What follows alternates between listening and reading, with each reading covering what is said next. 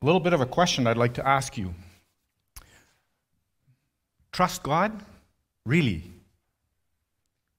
Like, what evidence do we have that He actually loves us and cares about us?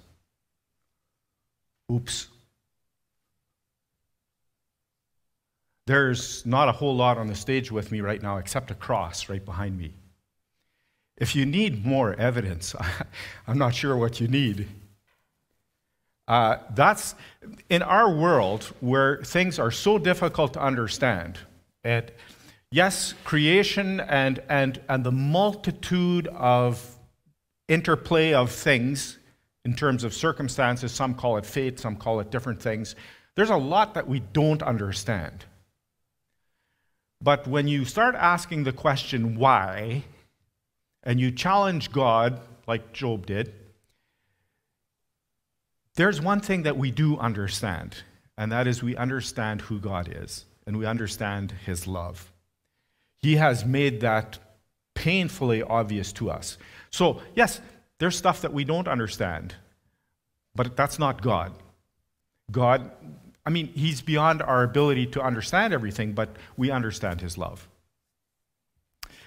Technically, our story, or this event that we're looking at today, is not really an infancy story, since Jesus is 12 years old.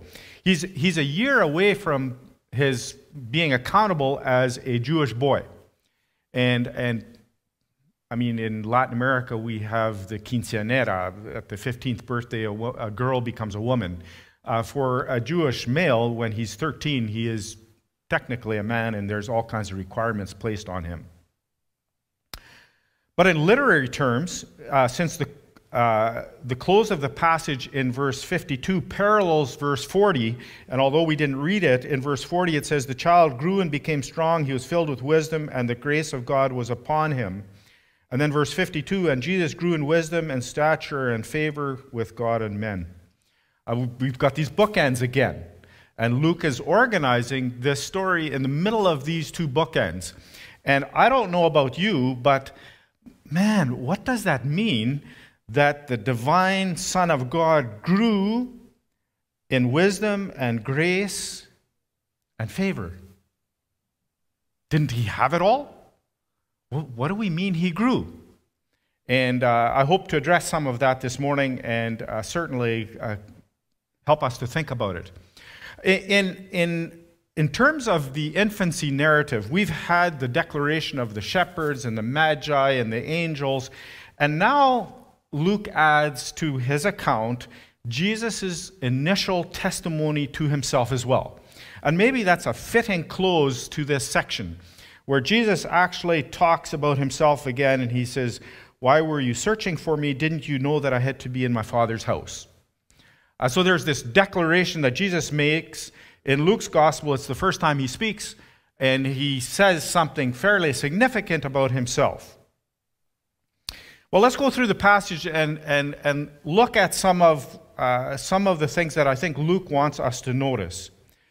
First of all, you'll notice that Mary and Joseph and Jesus practiced a life of devotion. In verse 41 and 42, Luke is stressing, when he talks about them going every year, his parents went to Jerusalem for the feast of the Passover, that they were devout and law-abiding.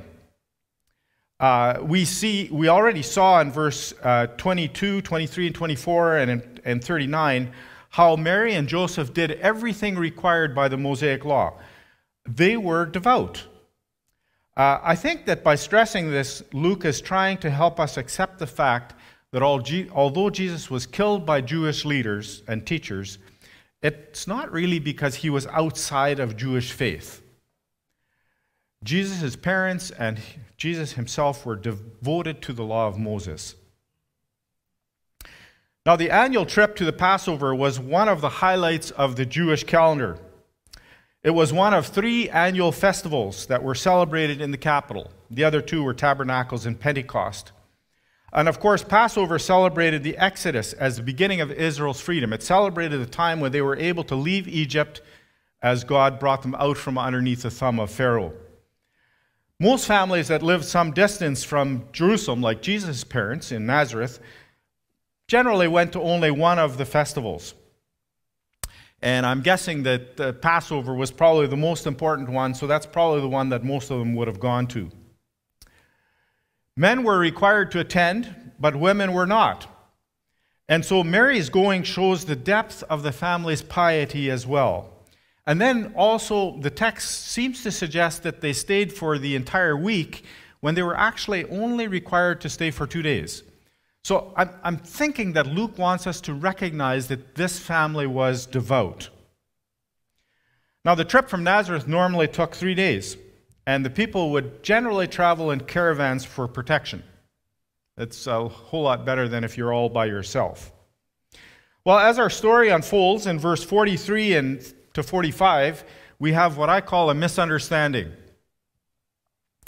I can still remember, and they say that when memories are tied to emotions, they're stronger, so you don't forget them. I can remember where I was when I walked into the mall, St. Vital Mall, into a store, and little Michael beside me hid underneath a coat rack. And I turned and he was gone. You want to talk about panic on steroids? Like panic. I feel like going and slapping him right now. It's understandable as a parent, and some of you have had a similar experience. The panic that you feel. And on this particular occasion, when they returned to Jerusalem, they returned to Nazareth from Jerusalem, Jesus remains behind in Jerusalem.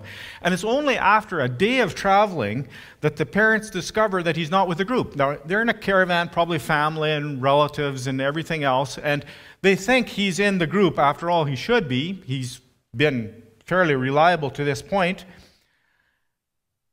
And they assumed that he was somewhere in the caravan, even though the text does not explain how he could go missing for an entire day. And by the time they have found him, he has been missing for 3 days. And it depends how you read the text. The NIV pushes one particular interpretation. But you could say 1 day out with a caravan, another day to go back, and another day to look for him. And we see, I think we can sense Mary and Joseph's feelings: frustration, confusion, amazement. It's not that they don't understand Jesus' special relationship to his heavenly Father. They know that Jesus is special, but they don't have the whole story. They don't understand the whole plan as it unfolds in the gospel. And this is a point I want you to catch. Mary said yes to the angel. She said yes to what God wanted. That didn't mean that God said, okay, let me show you exactly what's all going to happen here. In fact, the disciples didn't know what was all going to happen here either. And today, although you might think that I'm being a little heretical, I'm going to suggest that there's a possibility that even Jesus didn't know everything that was going to happen. That as he set aside some of his attributes, he also didn't know all of the details, but he took step by step in faithful obedience to the Father.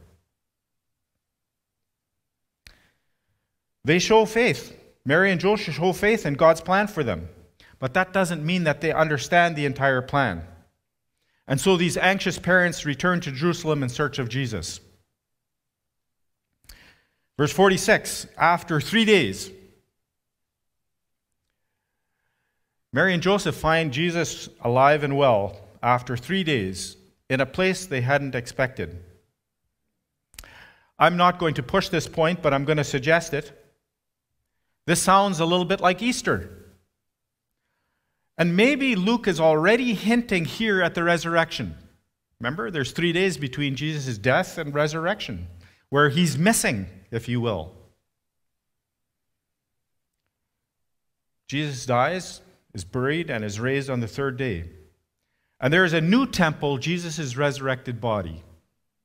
That's the new temple. And yes, for us, our searching will come to an end in a new life that God intends for us. So they find him in the temple. And what is he doing? Verse 46 and 47. He is listening. He's asking questions and he is answering. Now, I know sometimes I've had students in my own family maybe sometimes get annoyed because when I ask a question, they can sometimes tell that I already know the answer. I'm just trying to coax it out of them. And then they roll their eyes and say, so, what is it already?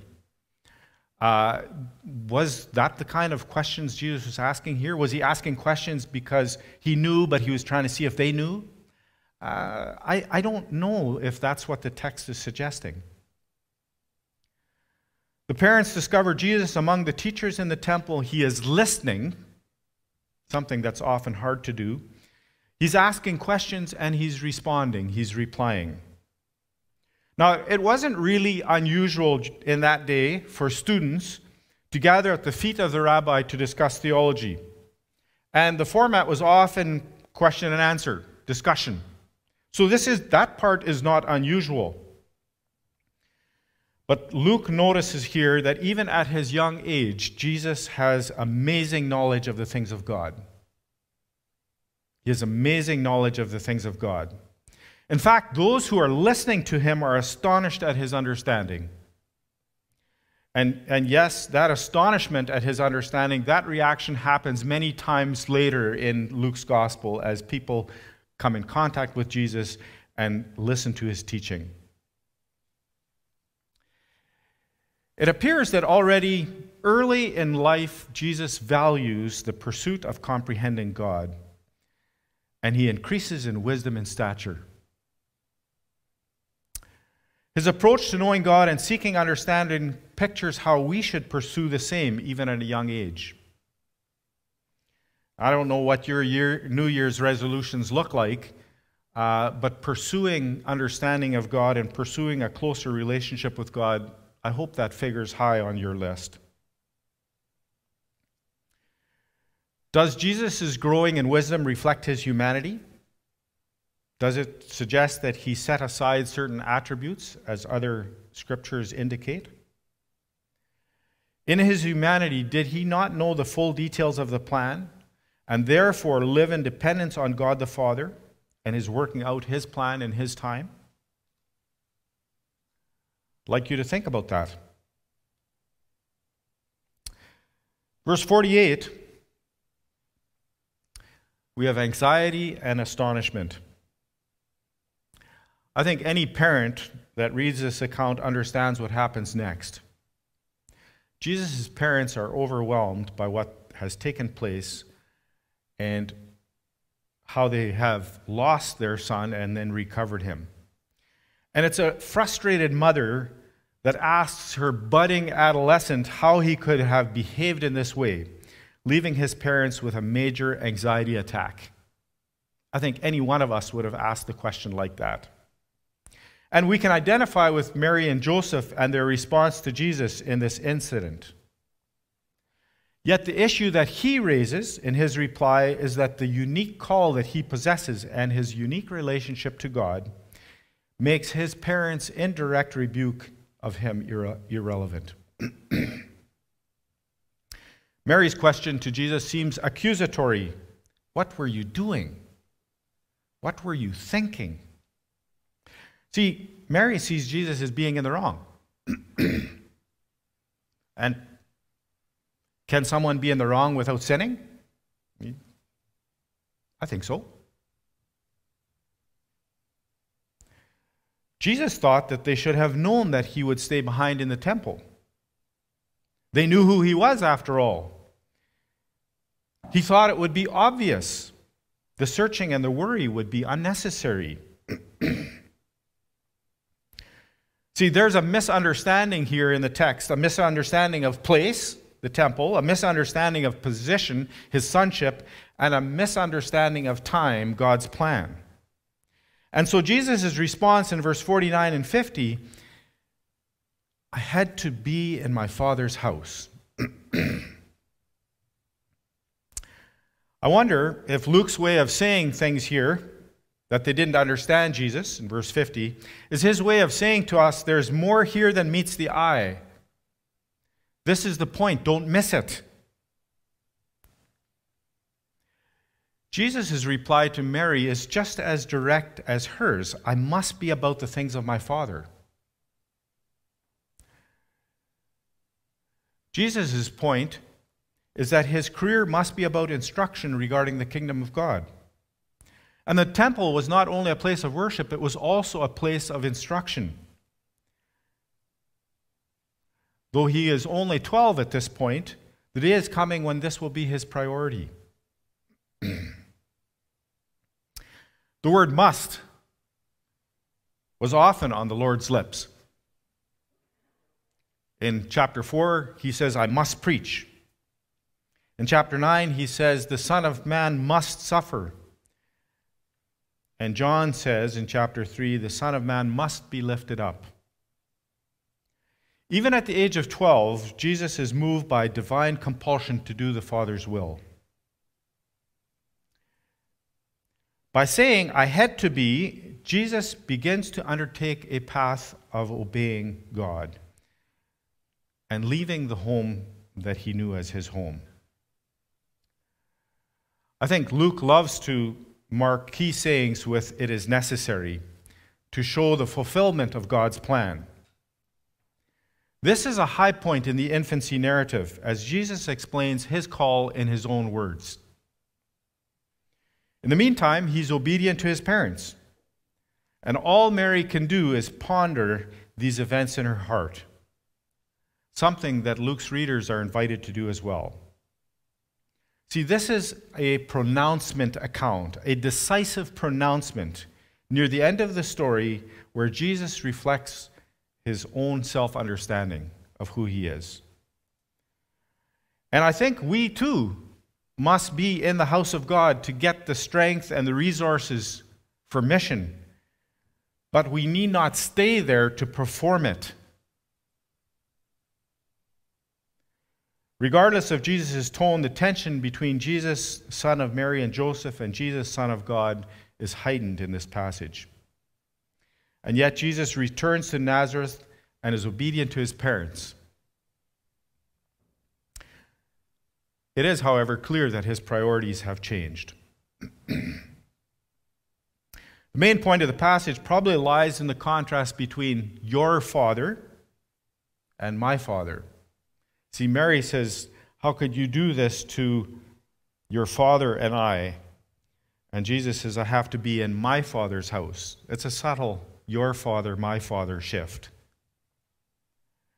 Your father and I have been searching for you, and Jesus says, I have to be in my Father's house. This is a crucial point in his self-declaration. And as Simeon had told Mary, a sword will pierce through your own soul. Jesus is going to follow his calling. Verse 51 to 52. It says that Jesus grew in wisdom, stature, and favor. And I think that that's the result of obedience. I'm not sure if that's experiential growth. In Hebrews chapter 5, verse 8, it says, although he was a son, he learned obedience from the things which he suffered. Jesus learned obedience. He learned things. And I guess we could ask, was Jesus wrong, not sinful, but wrong, in disappearing and staying in Jerusalem? Does our Christology allow us to contemplate that possibility? Was Mary wrong in her expectations?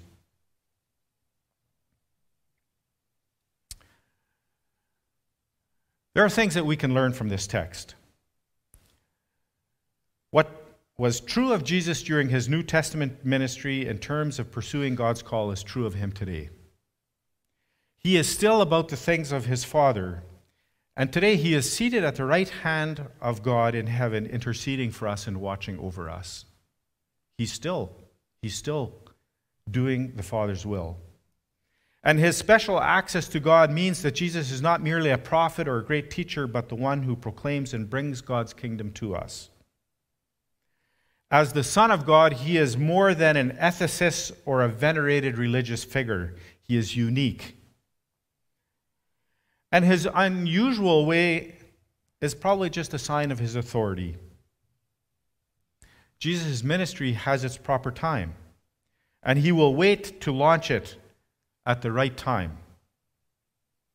Of course, he has to wait for the forerunner, John the Baptist, to begin his own task. And so in the next chapter, Luke records the ministry of John the Baptist some 17 years later. Jesus doesn't run ahead, but he doesn't drag behind either. He waits for God's timing, and he is obedient to God's timing for him. I think that Jesus' attitude about his walk with God and his call to serve him and his pursuit of intimacy with God is not necessarily only a product of his unique sonship with God. It actually pictures how all of us should prioritize our lives with God. All of us should prioritize our lives with God that way. Our attitude about our walk with God, our call to serve him, our pursuit of intimacy with him should be modeled after Christ. Yes, sometimes we have to make choices that others don't understand, because God has called us to set priorities that others might not be in agreement with. Jesus, as a unique person, however, reflects how we should seek God's face.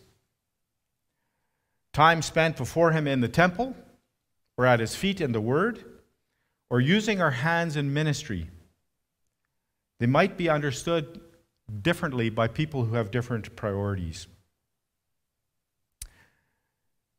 As with many texts in the gospel, the basic question here is, how do you respond to Jesus' authority? Will you accept or reject his claims? I believe that our relationship with God is determined by our response to Jesus. Our relationship with God is determined by our response to Jesus. The world tells us to treat Jesus as one great religious figure among many. If Jesus says he is the way, as he does in John chapter 14, then either he is or he is not. There aren't other options. I like the way C.S. Lewis said it. He says there's only three options. Jesus is either a liar, a lunatic, or he is Lord. You pick. I think the discussion actually boils down to two. Either he is or he isn't. Jesus does not leave the world the option of merely ranking him among great religious figures in history. He's either much more or much less. And I think Luke's gospel is telling us that he is much, much more. But our story also takes on an interesting depth when we think of the Father's plan of salvation unfolding. And it unfolded before Jesus day by day. Rather than having him have some kind of a bird's eye view of the whole thing from the start.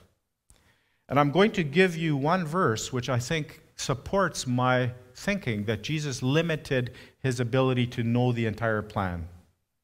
Remember when he prayed in the garden, "Father, if it is your will, remove this cup from me." Why would he even bother praying that if it was completely out of the question? So I'm suggesting that Jesus walked faithfully after God and obeyed God, even though he did not necessarily have a flashlight that showed the entire path. He chose to limit himself. He had a keen sense of his mission, as we see from the story, but he left the unfolding of that mission in God's hands. He did not know the hour, even the hour was coming. He laid aside that kind of knowledge in the incarnation and only knew what his Father was sharing with him. That means that Jesus had to have faith in his Father about the future, just like we do. Now, I don't know about you, but I'm guessing that most of us seated here this morning and most of you joining us via live stream don't really know what 2022 is going to bring. Probably we're about as unsure about a year as we have been in a long time. Besides the challenges of the pandemic, some are facing significant health challenges. Some are facing other challenges, huge difficulties. And so you're going into this year with that kind of a landscape. I want to turn your attention back to the cross. Because there is one thing that you can do to walk into 2022 with confidence, and that is to trust in God. Because He has a plan, He knows what it is, He continues to be omniscient and sovereign and faithful. Despite the circumstances that you and I face or what might be going on, it is still a loving Heavenly Father that's got your back. So to me, as I look at this passage, I see Jesus faithfully following God in obedience. And because He does so, He grows in wisdom and stature and favor with God and men. Does His not knowing the hour make Him less God? I don't think so. I think you and I need to learn dependence on God. We need to learn patience, and we need to grow in wisdom. As parents, we make mistakes. I think most of us. I'm going to just go out on a limb and say all of us. But God parents us perfectly so that we can grow in wisdom and favor. And we have a big brother, Jesus, who has gone before us. And as Hebrews says, He is seated at the right hand of the Father, interceding for us. So I want to encourage you to go into this new year with all of the unknowns. And maybe it feels a little bit for you like it felt for me when I had an MRI in Guadalajara. I'm claustrophobic. That should answer exactly what I went through. I went through my prayer list 4 times. I almost pressed the button 5 times. I didn't open my eyes because I knew I'd freak if I did.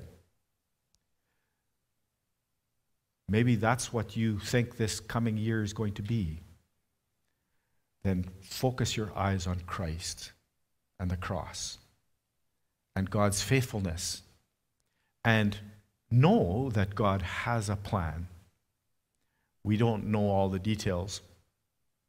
We don't know the amazing chess game that He's involved in, and I won't unpack free will and all of these other things. There's a lot about creation and everything else that we don't understand, but we do understand God and His love. We have it demonstrated in the cross. Let's pray, and then I'll ask Andrew to come up. Heavenly Father, we have to admit that humanly speaking, it's sometimes difficult to trust. We sometimes link understanding with trust. So I don't trust what I don't understand. And yet you call us, just as you called your Son, to trust, to walk in obedience. And He modeled that perfectly for us. So as we're on the cusp of a new year, as we start off in 2022, maybe this year we need to learn to trust. Trust more. Maybe we need to learn to listen for your voice, to hear you, and then to obey. Lord, we don't know what's in store for us in 2022, but we can go forward in confidence and hope because you are with us. Thank you. In Jesus' name, amen.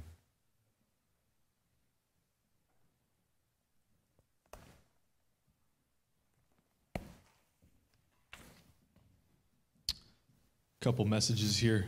First one, regarding Jesus possibly not knowing the whole plan, but having set aside some of His godlike attributes. Mark 13:32 says, "But about that day or hour no one knows, not even the angels in heaven, nor the Son, but only the Father."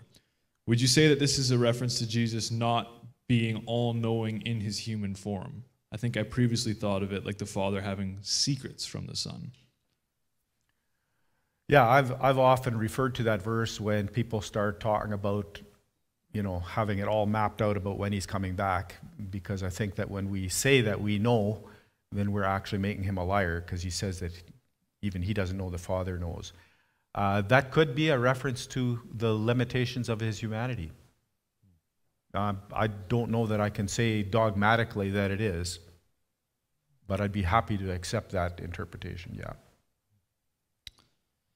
In a world that pushes so strongly about career, in what ways can EFC do more to celebrate one another's kingdom call in Christ and not focus so much on what we do for a living? Sermon is a great example.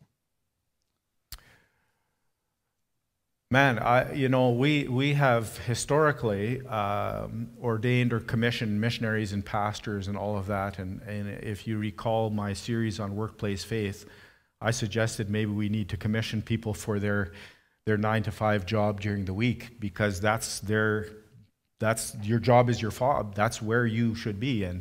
And maybe we need to do a whole lot more in the area of discernment as a congregation, discernment as far as where people should plug in and what their gift set is and calling and all of that, their shape, if you will. It must have been difficult for Joseph to hear Jesus say, "I must be in my Father's house." Yeah. Yeah, I can't even quite imagine.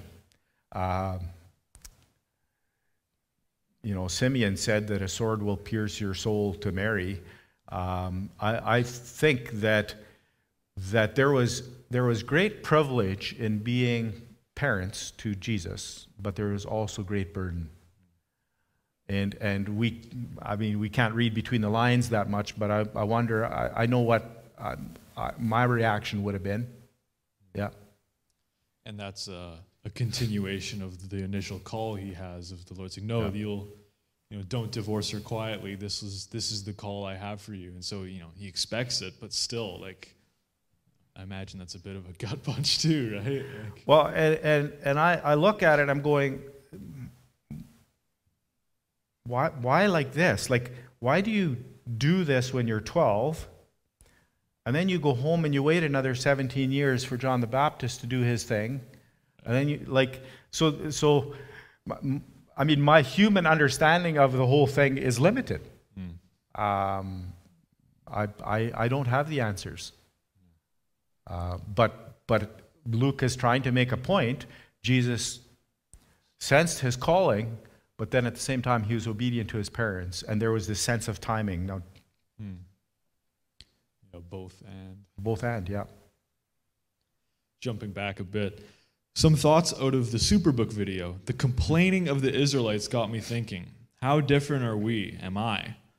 I know I've often complained about the COVID restrictions that we find ourselves in. Should we be expending our energy by complaining, or should we be finding things to be thankful for? Like the fact that while I await a COVID test appointment, that I can still watch church from home. Just my 2 cents. As I was watching the Superbook video, I had the same thought, because I thought, I don't know if it was intentional or just coincidence, but it in my mind, it linked with what we were going to talk about this morning, because trust, or the absence of trust, is huge. Yeah. And there we had it displayed. And it's so easy to point our fingers at the Israelites and say, "You guys, what's your problem? You got all these..." Well, wait a sec. What about us, right? How are we that different? Sounds familiar. Yeah, exactly. Yeah. Jesus trusted God and got crucified. Can we expect anything else? Jesus promised that the world would treat his followers with the same kind of treatment, of hatred. That probably requires a longer conversation, which we can't have now, but I'm willing to have. God didn't crucify Jesus. The powers of evil crucified Jesus. For me to unpack that here was going to be a little difficult because of time. But when evil things happen, when you lose a child to an accident, or a spouse to cancer, or et cetera, then our tendency is to say, "God, why did you let this happen?" Or we blame God. And I'm saying that actually God doesn't do evil. But God also created this world with free will, and he has chosen to respect the free will that he has given the world, so he can't just intervene all of the time. Right? So anyway, that's a longer conversation, but I do want to say from my perspective, God didn't kill Jesus. Sure. But also like the idea that that blessing or success that comes from trusting God doesn't necessarily look like maybe on the surface riches and fame, right? Yeah. Like it's a truer reality underneath that, right? Like of who we were meant to be is in God's care and then serving him, right? And maybe a reading of Job, especially those last chapters where God starts asking Job questions and Job realizes that he just does not have the full picture, and God does, right? Yeah.